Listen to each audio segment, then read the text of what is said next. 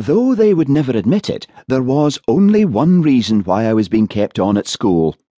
Kaddish, who, bless him, is my cousin. Anything Kaddish did, I had to do, if not better, then at least as good. It was all right in the old days. I remember when he came to this country a few months before the war, a small, dark-faced peanut of a boy with large, furtive eyes, as if he had stumbled into the world by mistake and was looking for a way out. I had to teach him English, but he hadn't been here 6 weeks before he began to complain about my grammar and said I could hardly speak it myself.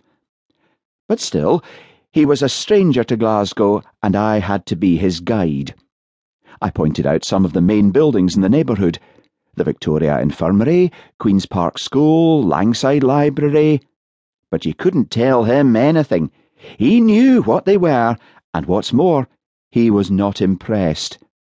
Everything was better in Latvia. "Look," I said after a day of this, "if everything was so lovely in Latvia, why did you leave?" "We was pushed," he said in his low, gloomy voice. Then came the war. My mother and his took a house in the country, but, being sisters, they soon fell out. And my own relationship with Kaddish was not all that happy. He borrowed my books, my pens, my pencils, my crayons, everything I had, as if he had a natural right to it. "Well, haven't I?" he said. "We're cousins, aren't we?" Cousinhood must have been a very close thing in Latvia, I thought. However, his mother and mine fell out before we did. Mother had to go back to Glasgow because father could not manage the business without her, and in any case, it was not long before he would be called up.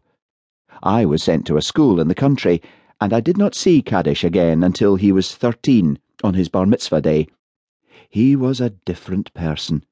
He was still dark and still gloomy-voiced, but his eyes had stopped chasing each other around his face, and he had nearly doubled in size. The bar mitzvah is not always understood by Jews, and it is perhaps impossible to explain it to Gentiles. It is celebrated when a boy becomes 13. Literally, it means son of the commandment, one who becomes subject to the laws of Moses, who has reached the age of moral responsibility, a graduate to manhood.